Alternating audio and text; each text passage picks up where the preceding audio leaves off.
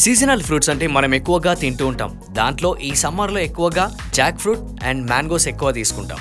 So ఈ Jack ఫ్రూట్లో ఎలాంటి nutrients ఉంటాయి, అదేవిధంగా మన ఇమ్యూనిటీ బూస్టప్ చేయడానికి ఈ జాక్ ఫ్రూట్ ఎంత యూజ్ అవుతుంది, అలాగే బోన్స్ అండ్ టీత్స్కి ఈ జాక్ ఫ్రూట్ ఉపయోగపడుతుందా, అలాగే మ్యాంగోలో ఎలాంటి న్యూట్రియంట్స్ ఉంటాయి, కంటి సమస్యలు ఉన్నవాళ్ళు మ్యాంగో డైరెక్ట్గా తినొచ్చా, అదేవిధంగా మ్యాంగో ఎక్కువగా తినే వాళ్ళకి స్కిన్ రిలేటెడ్ ఇష్యూస్ ఏమైనా ఇంప్రూవ్ అయ్యే ఛాన్స్ ఉందా, తెలుసుకుందాం ఈ రోజు డాక్టర్ డైట్లో with dietitian Pranathi.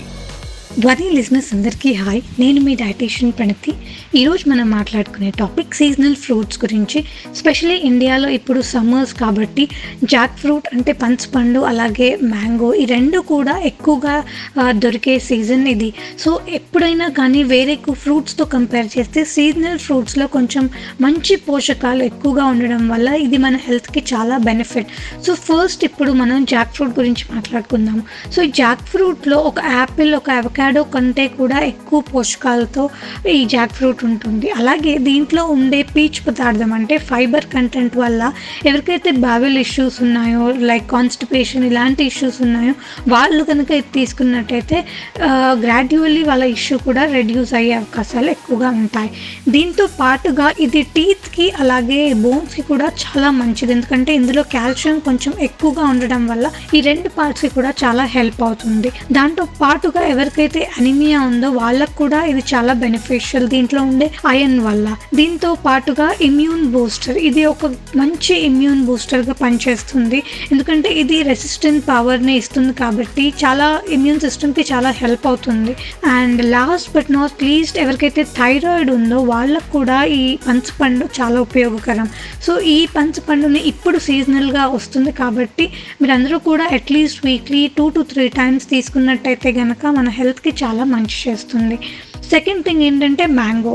So mango అనేది national fruit of India. So మనందరికీ తెలుసు, చాలామందికి మ్యాంగో ఇష్టం ఉంటుంది. అలాగే ఇది సీజనల్ ఫ్రూట్ కాబట్టి దీంట్లో పుష్కలంగా పోషకాలు ఉంటాయి, యాంటీ ఆక్సిడెంట్స్, దీంట్లో మంచి డైటరీ ఫైబర్ ఉంటుంది, అలాగే చాలా రకాలైనటువంటి మినరల్స్ అండ్ వైటమిన్స్ కూడా వీటిల్లో ఉంటాయి. సో ఫస్ట్ థింగ్ ఏంటంటే ఇది యాంటీ ఏజింగ్, మీ స్కిన్కి చాలా మంచిది, ఎందుకంటే దీంట్లో ఉండే వైటమిన్ సి కంటెంట్ కొంచెం ఎక్కువగా ఉంటుంది కాబట్టి.